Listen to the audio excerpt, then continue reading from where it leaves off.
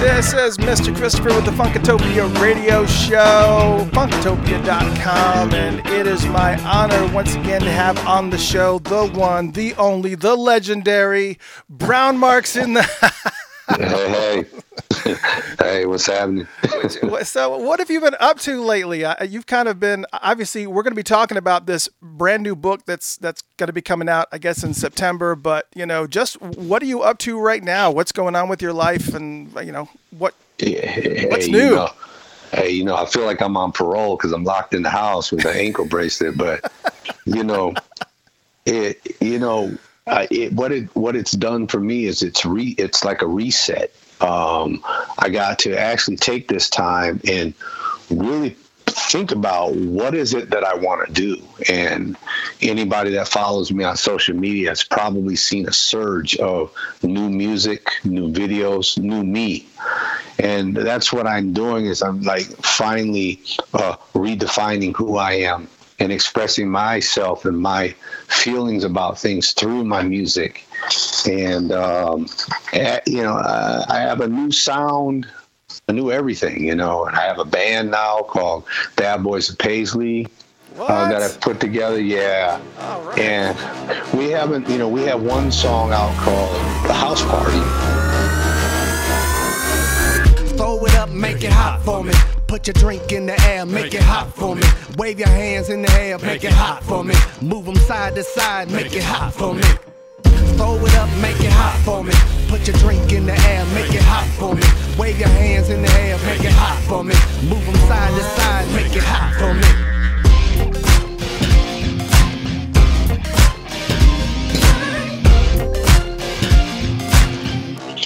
But I haven't done a lot with them because the COVID hit, and so it kind of shut us down.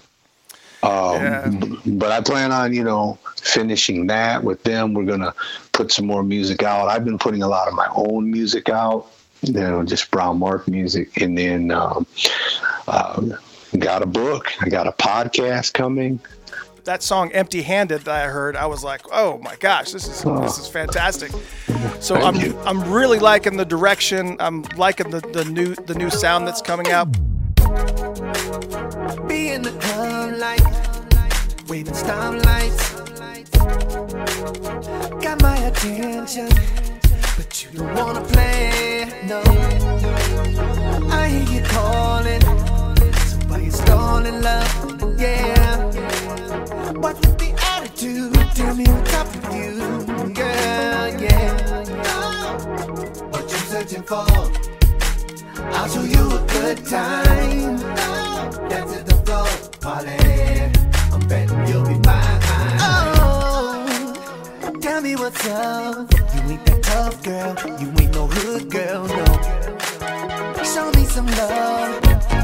You're running out of time. Tell me about the Bad Boys of Paisley. Who's in this project with you?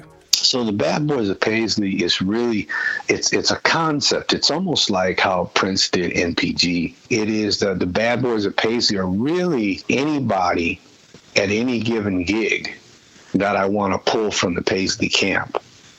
Nice. Yeah, there's a core group, consists of myself, Wizard Jones on keyboards. I have Bryce Miles.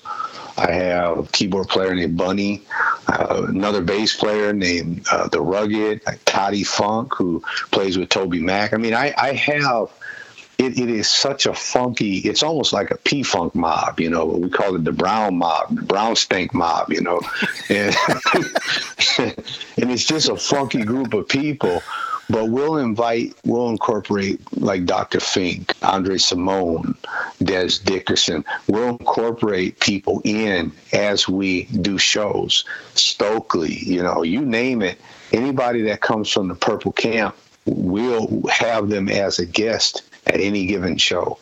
And so, yeah, it's nice. It's a nice concept that I put together. Yeah, that's something I definitely want to check out once we can start seeing some live shows again. This has kind of really been frustrating, and I imagine it's got to be frustrating for you, obviously, as a musician. That's how you make your money. And, what have you kind of been doing to kind of make ends meet in this? I mean, I'm sure you're a little bit comfortable, but it's still got to be a little bit tough and rugged right now. Oh, it's definitely rugged. with everything I do, there's a lot of overhead. So, it's draining the purse, or as they say. The cool thing is, I have like an online concert series that's going to be starting up in June. And, I just invite all the supporters, all the people who love the Purple music, Purple sound, just support us. I mean, make a donation. We're going to have it set up through Patreon. And, Nice. You'll have all those links.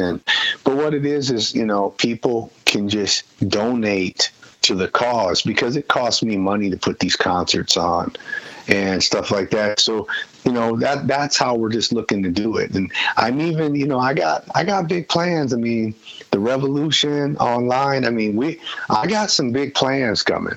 Oh, so so the Revolution is planning an online event at some point? No, I am planning. Oh, you are planning it. Okay. Exactly. See, and I'm going to incorporate them in it. Probably not the first couple of concerts, but down the road, figuring out sponsorship and what have you, so that we can make it happen with the Revolution. Because I know everybody would love to see that. And absolutely. And a couple others from a couple other bands from the old camp. So I'm not going to mention no names because I don't want to give it away. I want to keep it exciting. Oh, yeah. But we're going to do some Revolution versus stuff. You know what I'm saying? That sounds like a plan. We're definitely keep on the Facebook and for the announcements on that for sure. But Absolutely. You mentioned the book that is coming out. I believe it's going to be coming out in September. The My Life in the Purple Kingdom. What was the tipping point that you said to yourself, I really need to document my adventures here? What was the tipping point that said, I think I need to do this right now? Well, that book is about 12 years old. I mean, I wrote that a long time ago. And when Prince was still here, and I had told him I was writing it, because I had gone through so much in my life at such a young age, and I needed a way to, I wasn't going to go, I've had therapy, and I don't like sitting in a shrink's office and talking to him because it doesn't make me feel any better. Right. And I needed a way to express what I was experiencing at such a young age, with everything happening so fast. And I was forced to grow up so quickly, and a lot happened that people don't know about. Right. Sometimes you could see it on various photos and, various videos. You could see the mood. And now that when I finished it, I let him know that I had it, and he wanted to read it. Unfortunately, he passed. And so I put it on hold again. And then finally I said, you know what? It's time. I need to put this out. But don't get me wrong. This is no Prince Bash book. This is a very, very real story. As real as you can get. And it's going to help people see how a young kid had a dream.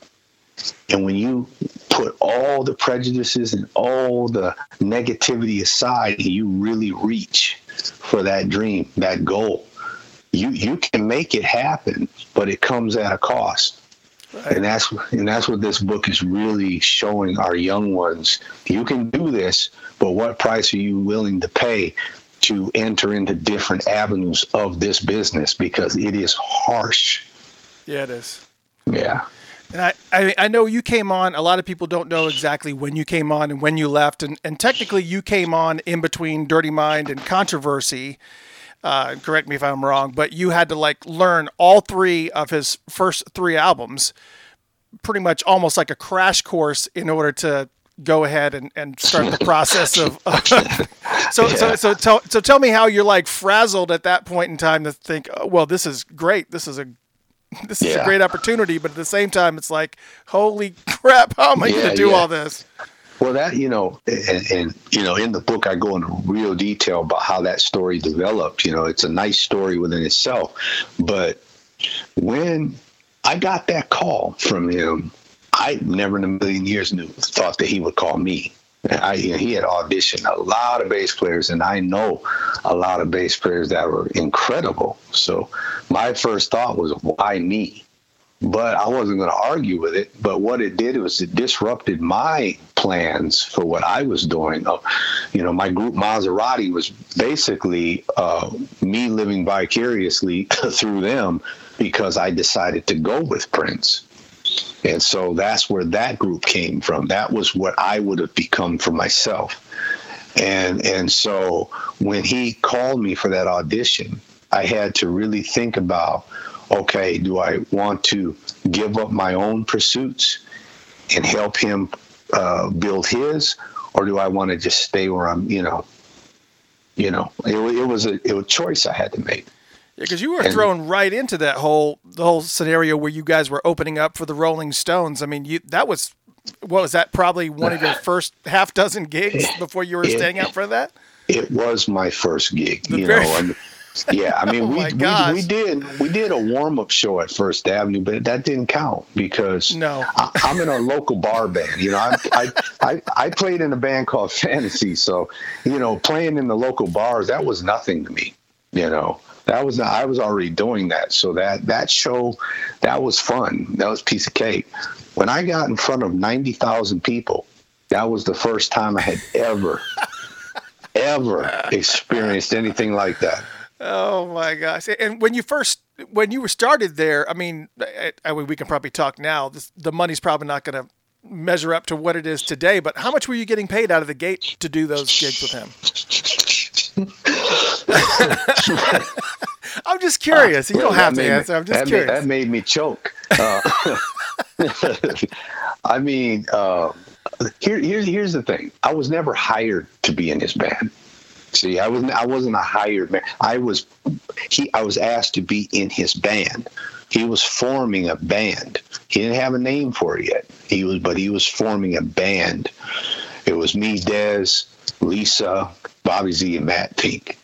Okay, right. He was forming a band, and he put me on a retainer so that I wouldn't have to go and jump into other stuff to survive. Right. So, he gave me, like, if I remember correctly, it was like $235 a week or something like that. I don't really remember that. I know it was like $200 and something a week. Yeah, which is kind of tough to swallow nowadays, but back then that was probably pretty decent money for the guy that your age. You were 17, 18 at the time. How old were you? 18, but 18. It was tough because I was making more than that. At the 7-Eleven. I mean, I worked at 7-Eleven. I had, I worked at the Pancake House. I had a band. I mean, I was a hustler. So. Oh, absolutely, yeah. You have to be. You have to be. If you're going to be a musician, there has to be some side hustles going on, or you're just not going to make it. Oh yeah. It's all the time. And I asked you said that your parents had quite a little bit of a religious upbringing of sorts, and I asked Dr. Fink when he was on the show, I said, when you were hearing these songs about incest and in some people's mind this borderline religious blasphemy and stuff, what is going through your mind when you're playing that material from the stage, especially when you're thinking my parents might hear this, or because you're thinking about an impressionable 18-year-old and you're kind of hearing all these things that you've never heard on the radio before. What is going through your mind when all that's going on? Well, I just want to make one correction. I was 19. Okay. Because I had just turned 19. But what was crazy about that time period was I thought it was blasphemy. I did not like what we were doing. And so did Dez, if I remember correctly, too. But that was a little bit later on, yeah. A little later on. See, it took me a while to get where Dez was, but I had felt the same way. I did not like it that I would go to a concert and there's people masturbating or giving blowjobs in right where I could see them. I'm like watching this stuff. Wait a second. That was going on out in the crowd while you were playing. Yeah. Oh yeah. It was like being on in a porno show or something. Oh my God. I mean, I have stories where that wasn't in the book. No. You know what? There's a lot of stuff that I had to keep it clean, but man, I witnessed the craziest stuff from that stage. And, and what was driving it? What was driving it was the sexual energy that we were putting off. Right. And so I just kind of dealt with that, though. I dealt with it and, kind of shoved it down, pushed it in a little corner. But it always bothered me. It really did. It was always on my mind. Yeah, it seemed like I remember seeing the show from 1982, that Capitol Theater black and white concert thing, and I don't remember. The first time that I saw Prince in concert was the 1999 tour, and then of course, almost every tour ever since then, with just like a handful of them that I happened to miss. But when I saw that Capitol Theater one, when he was licking the guitar up and down for a good portion of the show, and I was thinking to myself, it's really highly sexually charged, and for a teenager like yourself to be in the middle of all that, you gotta be thinking, oh my gosh. Oh yeah. And what's going through your mind? Because you had these other bands that you were working with, where you're thinking, man, we've been doing it all wrong, or was it like get the wheels turning at that point? That's exactly what happened. And it didn't, I didn't get this idea that you got to be sexual to sell music, but it helped me to understand. I'm watching the genius at work here. I didn't realize how much of a genius Prince was. I didn't understand it until I actually worked with him. When you see this guy at work, it's like he's not from here. He's from another planet. What is going on here? And to see how he understood manipulation, he understood how to market and manipulate people to think and feel the way he wanted them to feel. And he tapped into every subculture there was. He tapped in. He knew exactly how to tap in, and he knew how to pull them out. And when I saw, then came Vanity 6, I was like, whoa, dude, really? I love the story about when you first met her. That was great. Oh, yeah. Ooh, I'm saving a lot of things for people so they can actually read it in the book, but that's a great story, man. too. Yeah, man. I mean, I'm on stage. Sometimes I would, back Vanity 6, I would be behind stage with Prince and we would be jamming. Prince would be on guitar and keyboards. I would be on bass. I'm behind. So I what a glimpse. You know what I'm saying? I mean, I got to see him up close and personal. And so it was like, whoa, what are you doing? I was like, you don't feel bad about putting these girls out here like this? And it was just part of that. He understood what was going to work, and it did work. He grabbed the American young girls by the heart, and he said, "This is what it takes if you want to be sexy." It changed everything. It wasn't a great message, but at the time. At the time, the young girls were looking to grasp onto something, and here he comes with Susan Moonsey, Brenda, and Vanity, and it's like the world was like taken by storm. Yeah, everybody was trying to be Vanity 6. Yeah, some of that stuff, like walking out with teddy bears and things like that, kind of had that borderline. Oof, I'm telling you. I mean, we left the concert. This is no joke. We had a road case on tour with us full of bras and panties. Full. That you didn't start the show with. No. And so by the end of the tour, by the end of the tour, it was amazing because it was overflowing. It was so full. And I was like, you know what? That's crazy right there. Oh my gosh. And I know you had a lot of difficulties in with that. I mean, not just that. I mean, you dealing with, the hormonal things that are going on with yourself as well. But, there was also some other conflict things that you made a lot of references in the book about how people kept referring to you early on about the guy who replaced Andre Simone. Yeah. And, was there a time, and we can go into some of the details of that, but I'm curious as when was the first time that you actually met him and how did that meeting go? I mean, was there any hard feelings or anything? Me and Andre? Yeah. Oh, see, I knew Andre already. So what happened was Andre asked me to play bass in his band. See, before Prince even called me. And so Andre was actually one of the ones who referenced Prince to reach out to me, which I think Prince was already looking at me. But if I didn't land that gig, I was most likely going to end up playing with Andre Simone. So I already knew him. So, me and him already had good rapport. He was just ready to move on and do his own thing. Where me, I was young, new, fresh to the biz. I was just coming in. And so I looked up to these guys. So Andre to me was like a mentor, just like Sonny Thompson, Right. Yeah. Now, Sonny had been around for a while too. And, I didn't want, there was a topic that I meant to talk to you about when we were talking about Des Dickerson and some of the religious upbringings that both of you had and how conflicted that you felt you were. Mm-hmm. And everybody is kind of really familiar with the story at this point in time after, post 1999 when Des just kind of, really just wanted to throw up his hands and just say, look, I just can't do this anymore. Did he ever come and talk to you about what he was feeling before that whole exchange happened, before he stepped away? Or did he ever, did you guys kind of feel like you were at least joined in that belief system? Well, not me. I mean, he would talk to probably Bobby or, Matt, but for me, I was very quiet.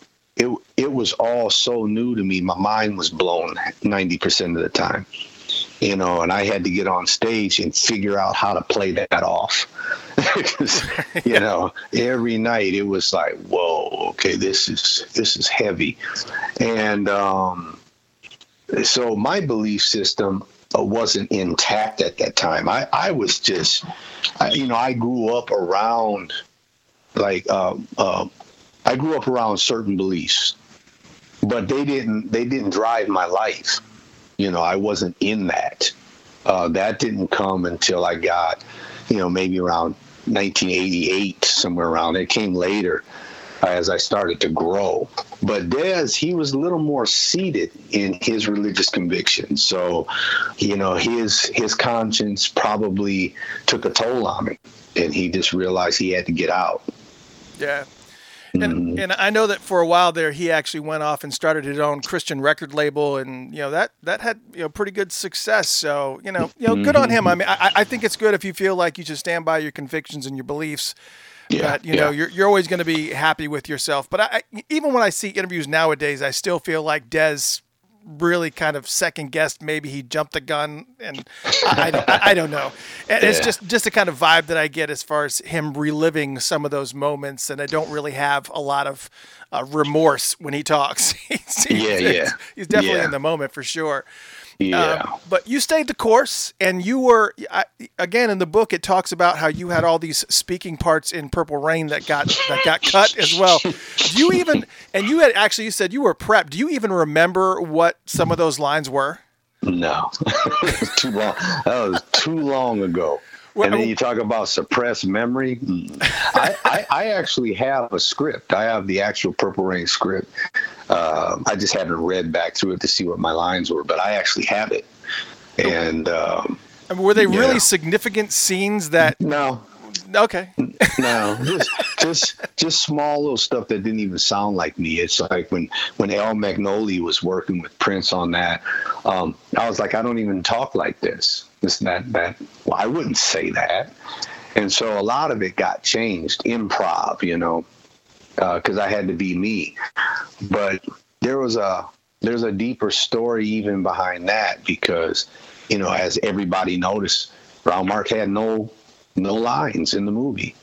Well, there's underlying reasons for all that, and see, those were traumas that I had to deal with coming up. That was pain, inner pain that I had to deal with, and again, that's why I wrote the book, because I needed to heal from a lot of the stuff that I experienced myself, not in anger, just to get it out of my system, because when you get excited and you're on top of the world and you help build an empire, because mark my words, there is no doubt about it, we all contributed to that. That was no one-man show. Purple Rain became what it was because we all put 1,000% into it. Each one of us. Yeah. We gave it our everything, our personalities, our musical talents, everything that we had in the vault, we put it in that, starting from 1982. Yeah. Jeez. See, we started working on that junk way before it hit. And it was a collaborative. And so when you put all that into something, and then you wake up one day and you realize that you standing on pretty much the outskirts of it, then it starts to mess with you inside, internally.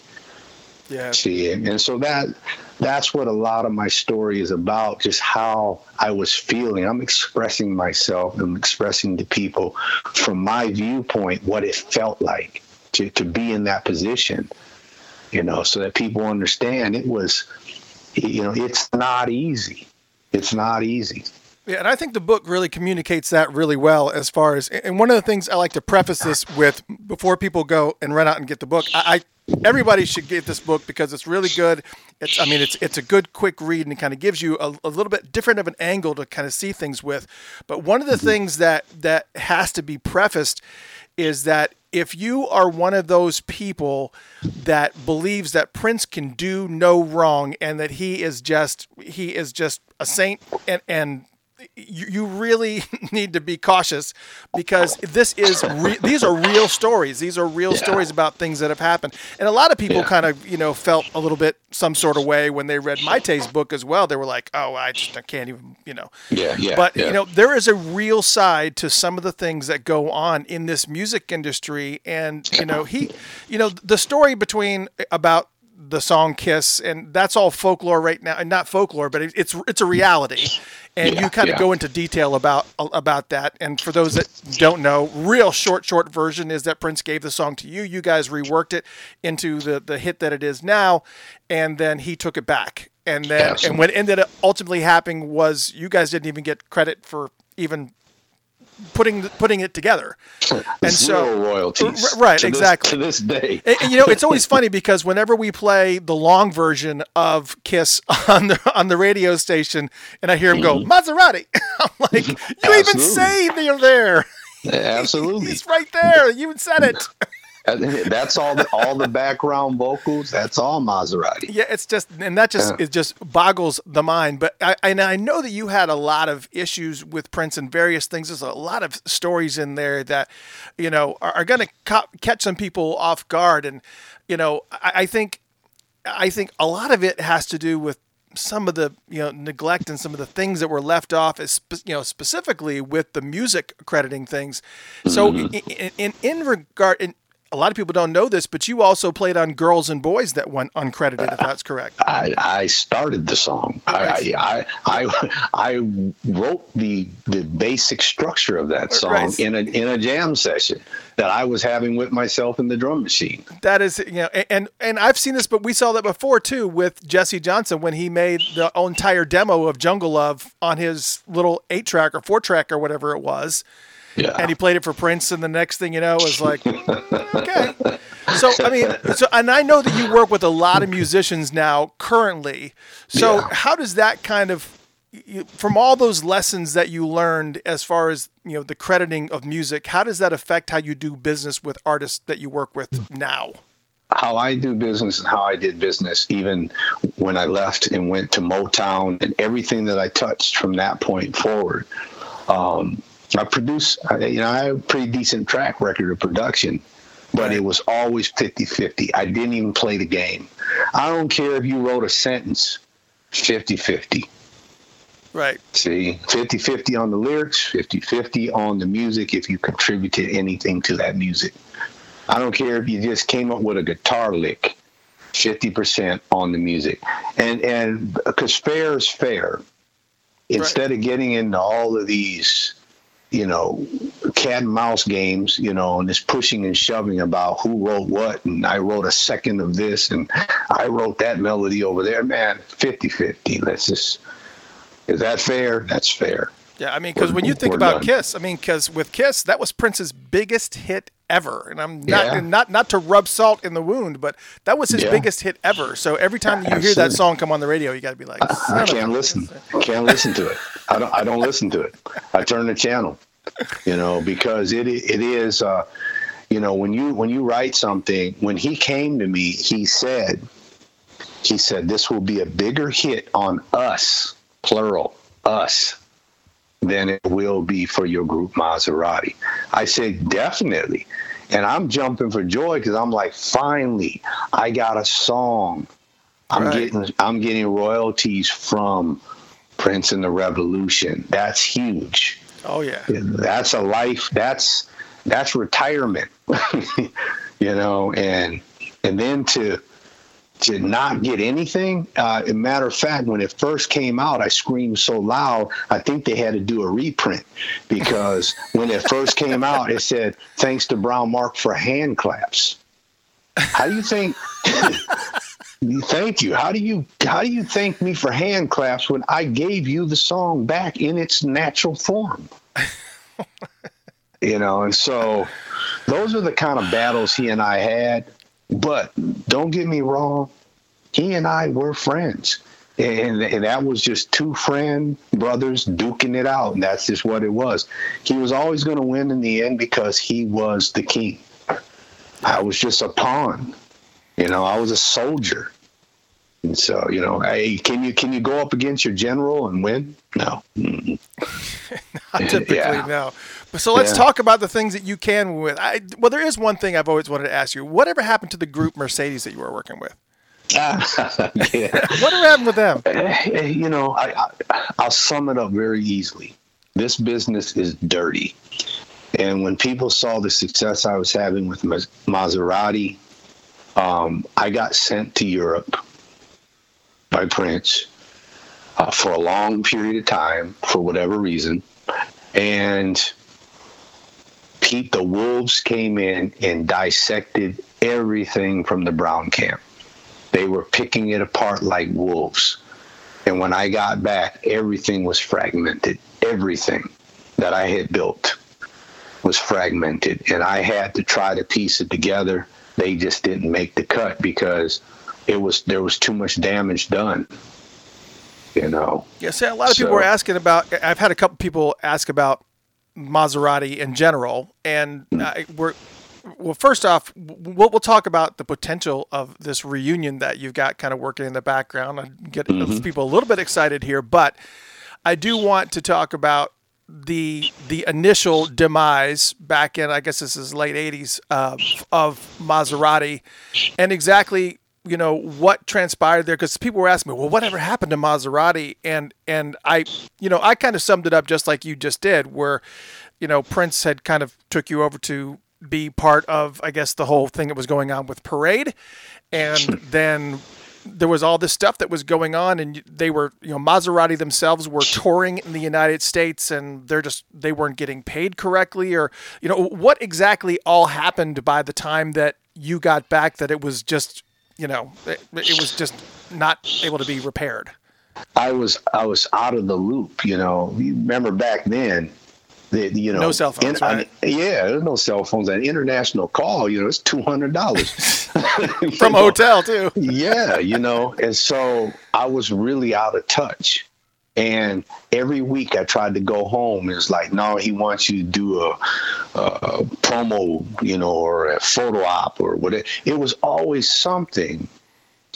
And, so I never could get back. But what was so ironic is all the time I was stuck over there, you only see me one time in the movie. That's in the end, where I walk in the door with my coat hanging over my back. That's it. all of that work, all of them months you got me over there, and that's all I get is a cameo where I walk in with my jacket on my back.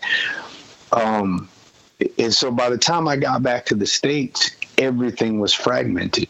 Maserati they imploded. Without me, you got to remember, I was the leader of the Maserati group, not Terry Casey. I was. Maserati was my band.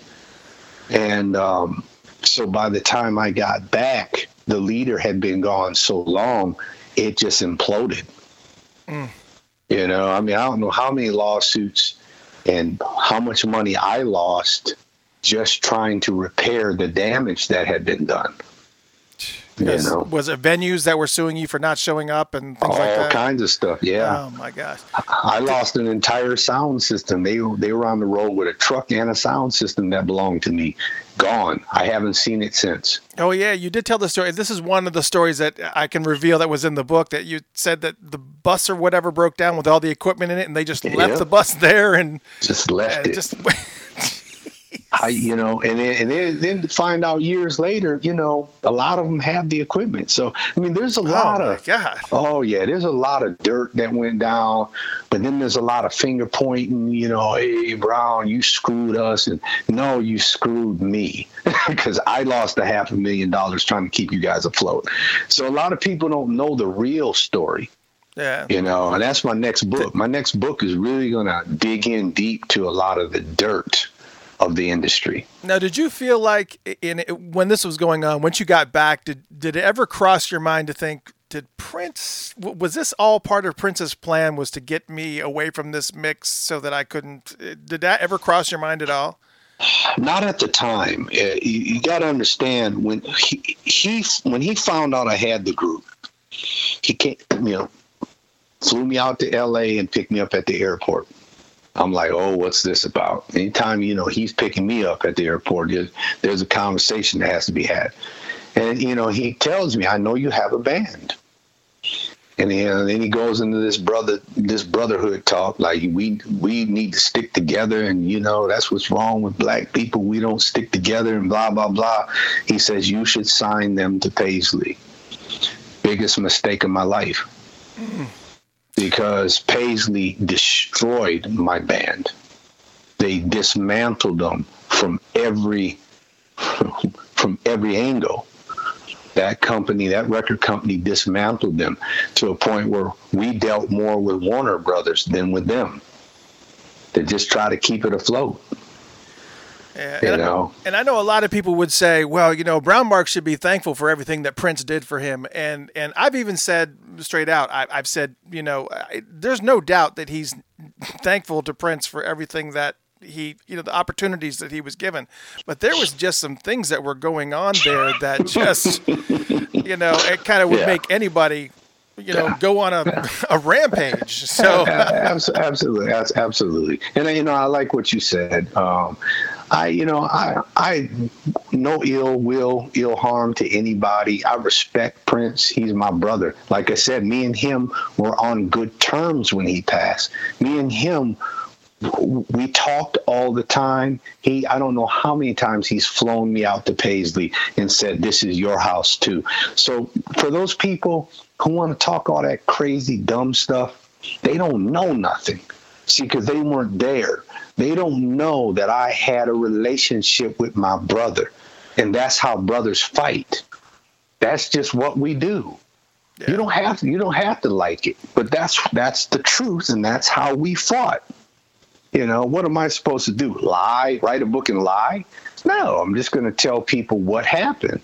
You know, if you don't like, you know, well, don't read it, you know, I mean, because that's just my attitude. Yeah, no, and I completely understand. And it's refreshing because, you know, sometimes I read books and I'm not going to name names, but there's been a few people that, you know, I've interviewed over the past that have had books come out and you read them and you go, that, you know, I know for a fact that there was a lot of things, you know, negative things that were mentioned. And that's why Maite's book was really refreshing. And your book was really refreshing too, to kind of show this, not only this human side to Prince, but also flaws and all, but to also kind of help people to understand some of the things that you need to be wary of, because as much as he fought against, the music industry and labels that were doing him wrong and this, that, and the other, he was not blameless in a lot of things that he did. He could be pretty hardcore sometimes about protecting his music and protecting the way that he kind of dealt with a lot of his artists. And he was really, he was a control freak. No doubt about that. Absolutely. I used to tell him all the time, because this was his number one line. Why is it always about the money, Mark? How come everything's about the money? I said, because I don't have any. I said, I'm not driving a Rolls Royce, bro, in a purple Dodge, and I don't have the big house and everything like you. I said, so why can't it be about the money? And he's like, well, it can't, the money will come. It can't be about the money. I said, Prince, charity begins at home. Charity begins at home.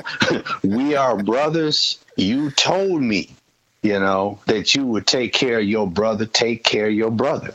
And so that was me and Prince's battle for, goodness, 25 years. Yeah, jeez. But we loved each other. See, so I don't care what people think, because I know at the end of the day, I sleep good. I know at the end of the day, all my friends that knew Prince know that he spoke highly of me. See, I know at the end of the day, all my friends know I speak highly of him. And he was going to read this book before it came out, whether he liked it or not, because that's just the relationship he and I had. Yeah. How many pieces were in this book where you just said, nah, I'm not going to write that part? Oh, it's been edited.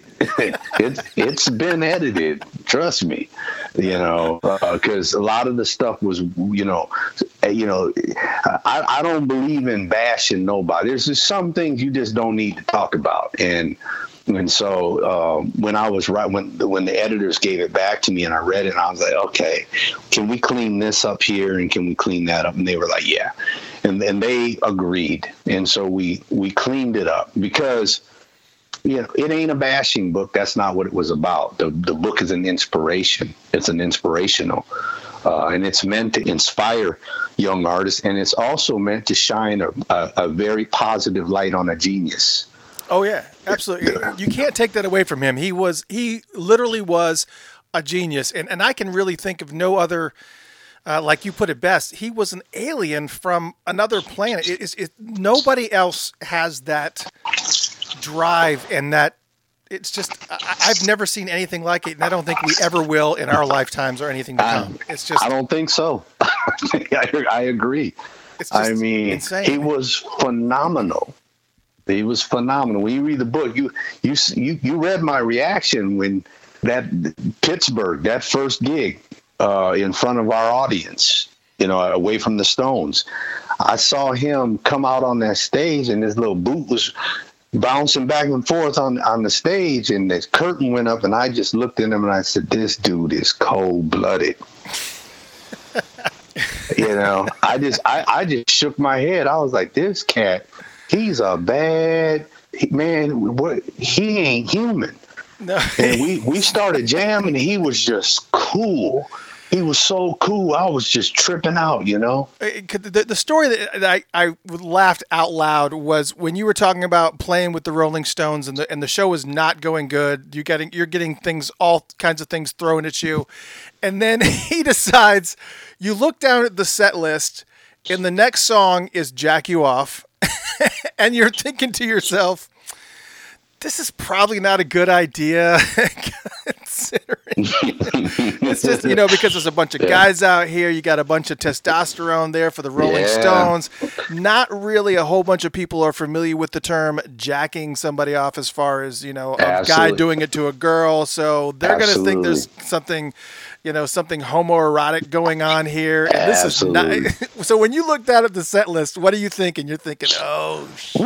I was like, I said, Prince,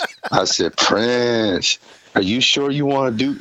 He said, no, it's going to be good. It's going to be. I said, no. I said, jack you off. I mean, that you don't do that to a girl. Okay. That's, We're talking, the 80s. It's the opposite way around. Right. I'm like, but he got up there and did it anyways. And woo, that reaction was horrid. I was dodging Jack Daniel bottles and shoes and milk cartons full of milk. And I mean, I got hit with a grapefruit. I mean, it was terrible. I got hit with a bag of Kentucky Fried Chicken. So you weren't collecting bras and panties at that point. Nah, man, that was rugged. And we were there. Everybody was flipping the bird. They was flipping us the bird. Oh my God! and then I heard a soundboard clip, and I could hear the guys, the engineers talking, and they was just dogging us. I was like, man. Well, and there's a big portion of that story too that I had read elsewhere, not in your book, where I guess Prince was so upset with the show at one point that he got on the plane and left and went back to Minneapolis. And then it was, the band, I don't know if you were in that mix, but the band and also Mick Jagger himself had to call Prince to kind of convince him to come back and finish it out. How much of that process do you remember that? Yeah. See, I remember it very differently. I think that Lisa had told that story. I remember it very differently because you got to understand too, I was the young one.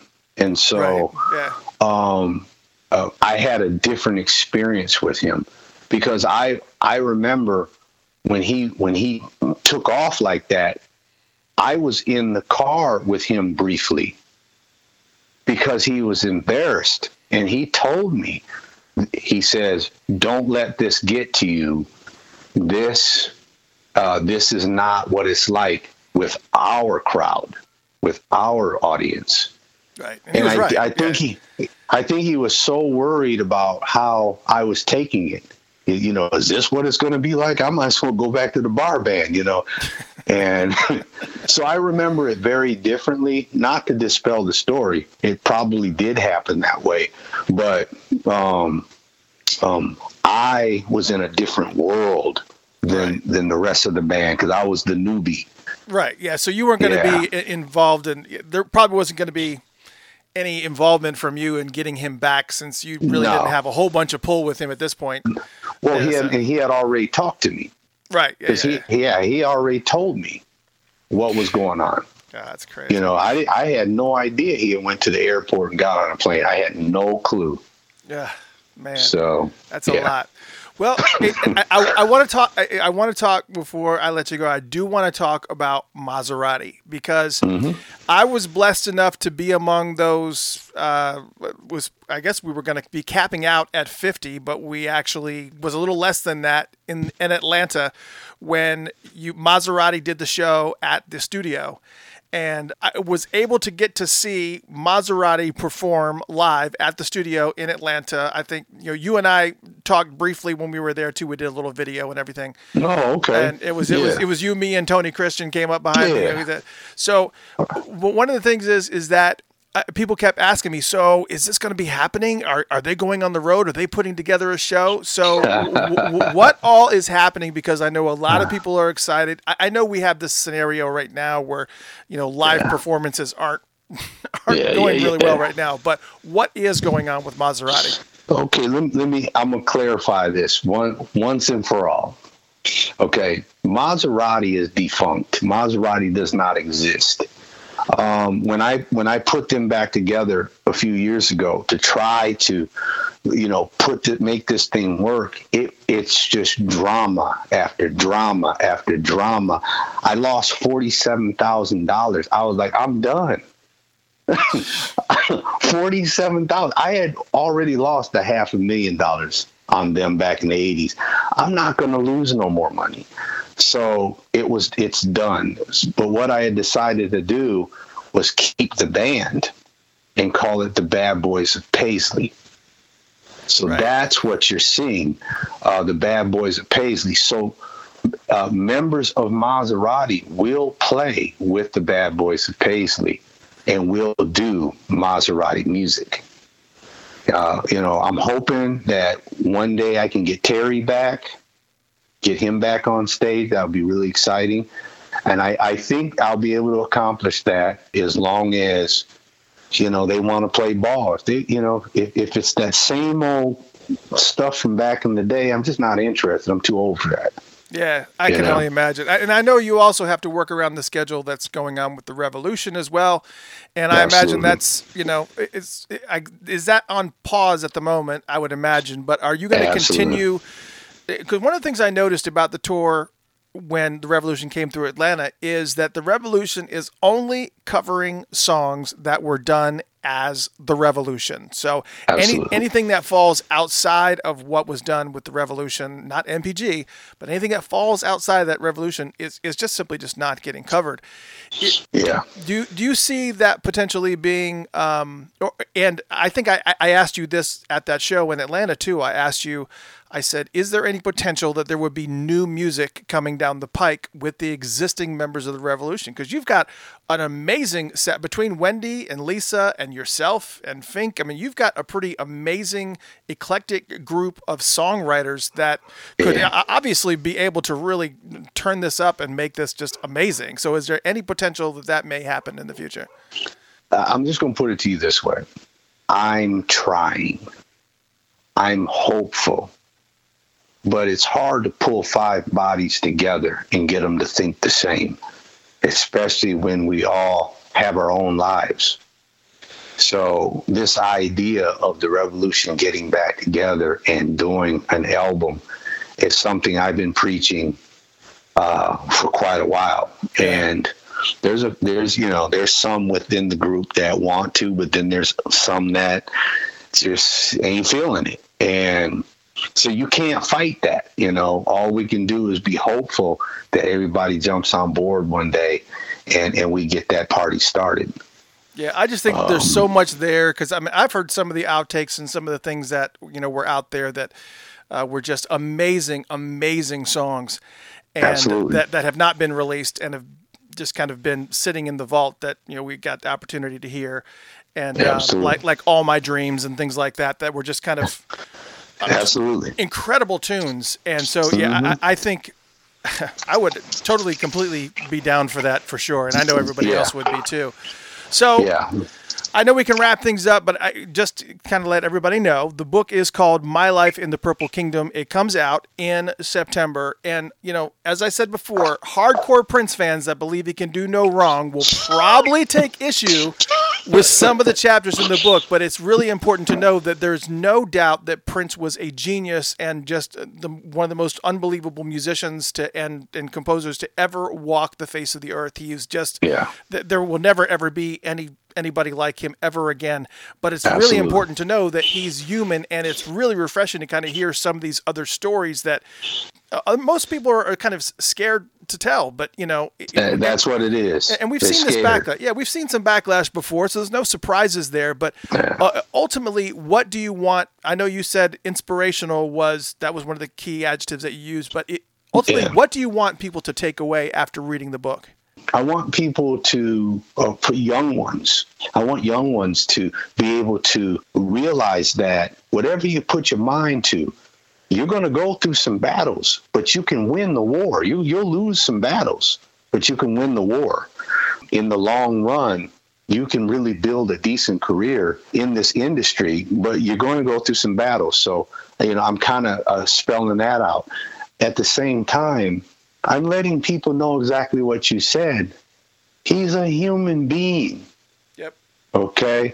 None of us are perfect. And when you're in a family, we fight. I don't know a family on this earth that doesn't fight, with their siblings. So it's just part of life. We fought. We laughed about half the stories in this book. That's why I don't understand. Somebody had said something a few weeks ago and said, I saw some posts that Brown Mark is angry with Prince and he's, trashing him in the memoirs. That is such a lie. Yeah, it's not. Anybody that's read this book knows good and well I'm not trashing Prince. No. This is, I'm elevating him because he is one of the most influential people of my life, but he was human. And for me to leave out the human side of that story, then it would be an irrelevant story. Right. You know, There's enough of those. If anything, this is going to make you love him more, because you're going to see the human side of him. Yep. You know, and how he interacted with someone who was just like him. Same ambition, same drive, same work ethic. See, me and him come from the same stack of bread, you know, the same package of bread. Cut from you the know, same cloth, yeah. All this. It, man. That's it. We was cut from the north side. We was battling bands, and we was coming up in the racism and the whole shot. We all come from the same thing. Terry and Jimmy, Alexander O'Neal, Prince, Stokely, we all come from the same place. Andre, Simone, Dez, we all know what it's about. So when we talk about each other, we're not bashing. We're just telling the story. So people, you know, I'm hoping that people get from this story that this is the human side of a man that I worked with, and he was a great man. He was awesome. Yep. That's what I want people to take away from that. Yeah, you do talk a lot in the book about, you know, some of the racial tensions in Minneapolis back in the 80s, and you know, just all over the country as it is right now. And when you see all this, the laundry list of news stories nowadays, you know, with Brown and Freddie Gray and Ahmaud Arbery and George Floyd and all this stuff, you know, I think that we've come a long, long way, but it's still not nearly far enough. What do you think that we? I don't think anybody truly knows the answer to this, but I'll ask it anyways. What do you think that the right direction is for us to go to kind of get to some type of resolution about the racial tension that we have here in the States? I'll say this, and I'll say this is strictly my opinion. For the record, it is my opinion that this is not a racial problem. This is not a black problem. This is a white problem.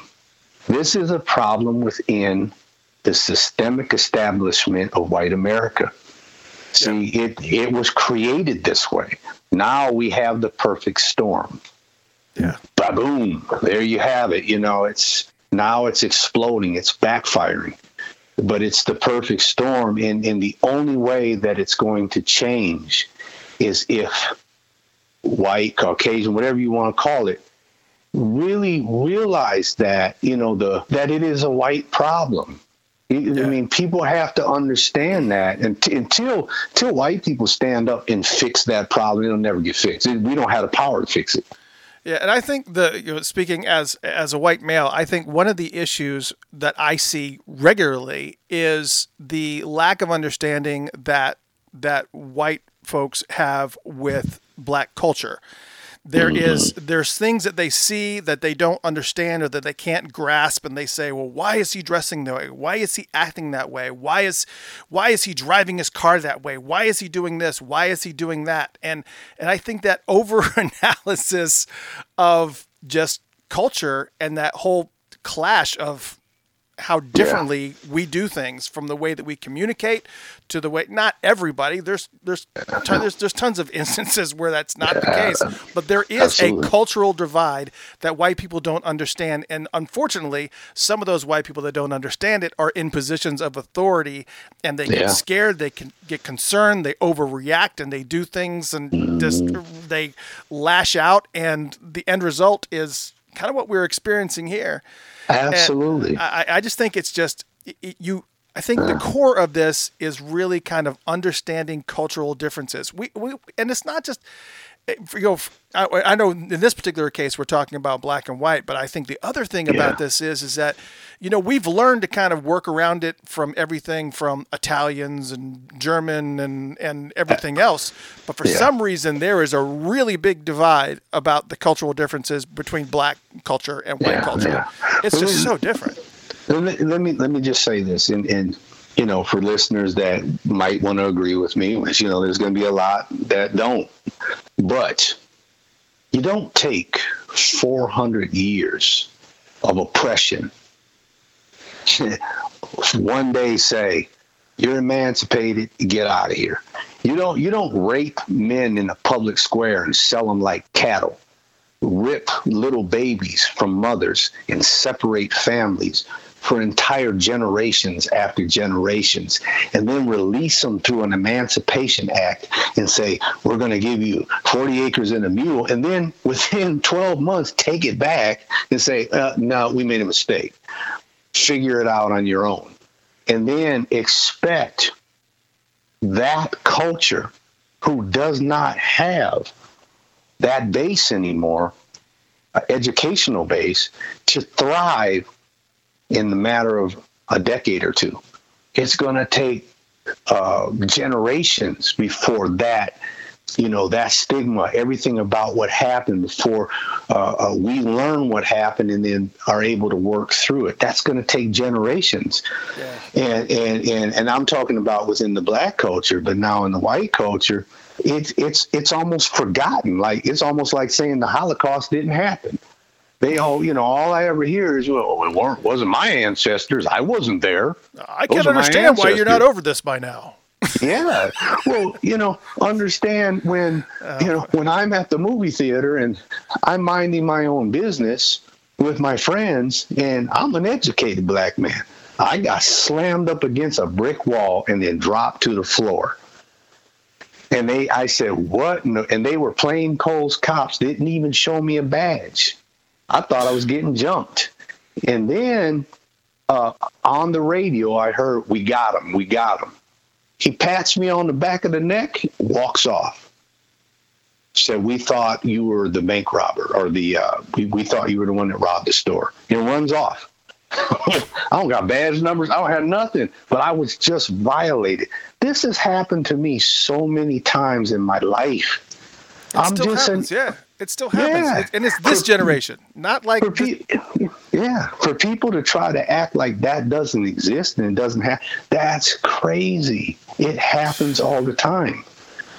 And that's why I said it's a systemic problem. It is a problem that white people really have to address in America.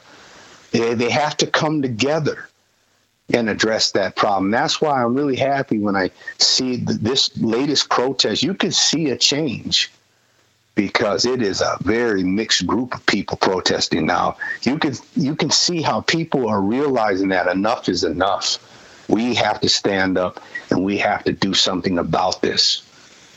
Yeah, I'm actually really, really glad to see that it's gone beyond just a couple of days. I thought for sure, when it happened on Friday of last week and then it went to Saturday and I was like, oh, great, they're actually doing it 2 days in a row. And then Sunday and then Monday and then it was like, oh, okay, this is there. Oh, yeah. And yeah, so it's definitely something that needs to be addressed, and it's obviously being taken very, very seriously now. But absolutely, I'm just hoping we can get to some sort of semblance of order. But I just don't know what. I don't even know what it looks like. Yeah, I don't know what the finish line looks like. Me neither. I just wrote a song called "A Change Is Coming," and we're trying to get a video out next week on it. And it's kind of talking about the state of affairs. It's a pretty powerful message in the music, and I'm releasing that next week. But definitely can't wait to hear that. Yeah, that's what it's talking about. It's like, what does that look like?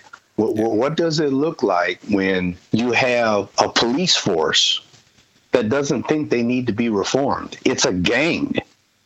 Right. They're a gang. And so there needs to be reform on so many different levels. Yeah. But we don't have the power to fix that. Yeah, see, there's a couple things that we don't know what it's going to look like. We still don't know what it's going to look like when we get to the other side of this pandemic. Yeah, we got two massive things that are changing history right before our eyes. And nobody knows what it's going to look like once we're on the other side of it. It's just exactly. 2020 is a biatch. Yeah, exactly. 2020 is not a year to remember, but I think we haven't seen anything yet. Yeah, well, I hope you're right. And anyways, I know we got a little bit deeper there than we needed to, but I just kind of felt like, you've been living through this. You've lived through several phases of this. A lot of people have. Mm-hmm. And so it's kind of good and refreshing to, be able to get a little bit of your perspective and kind of see where you stand on this. I mean, absolutely, where everybody should be standing on this. Absolutely. Yeah. So, Well, I appreciate it. Thank you so much, sir. And everybody pick up the book. It's My Life in the Purple Kingdom, and it comes out. What's the date specifically in September? Do we know? They didn't tell me. They just said September release, but I think it's going to come out earlier. Well, that's going to be fantastic. Pre-orders. Get that pre-order now. Get the pre-order right now. We've already put the link up on Facebook, so please make sure that you go and check it out and get it. Thank you so much, Mark. Appreciate it. Thank you. Appreciate being here.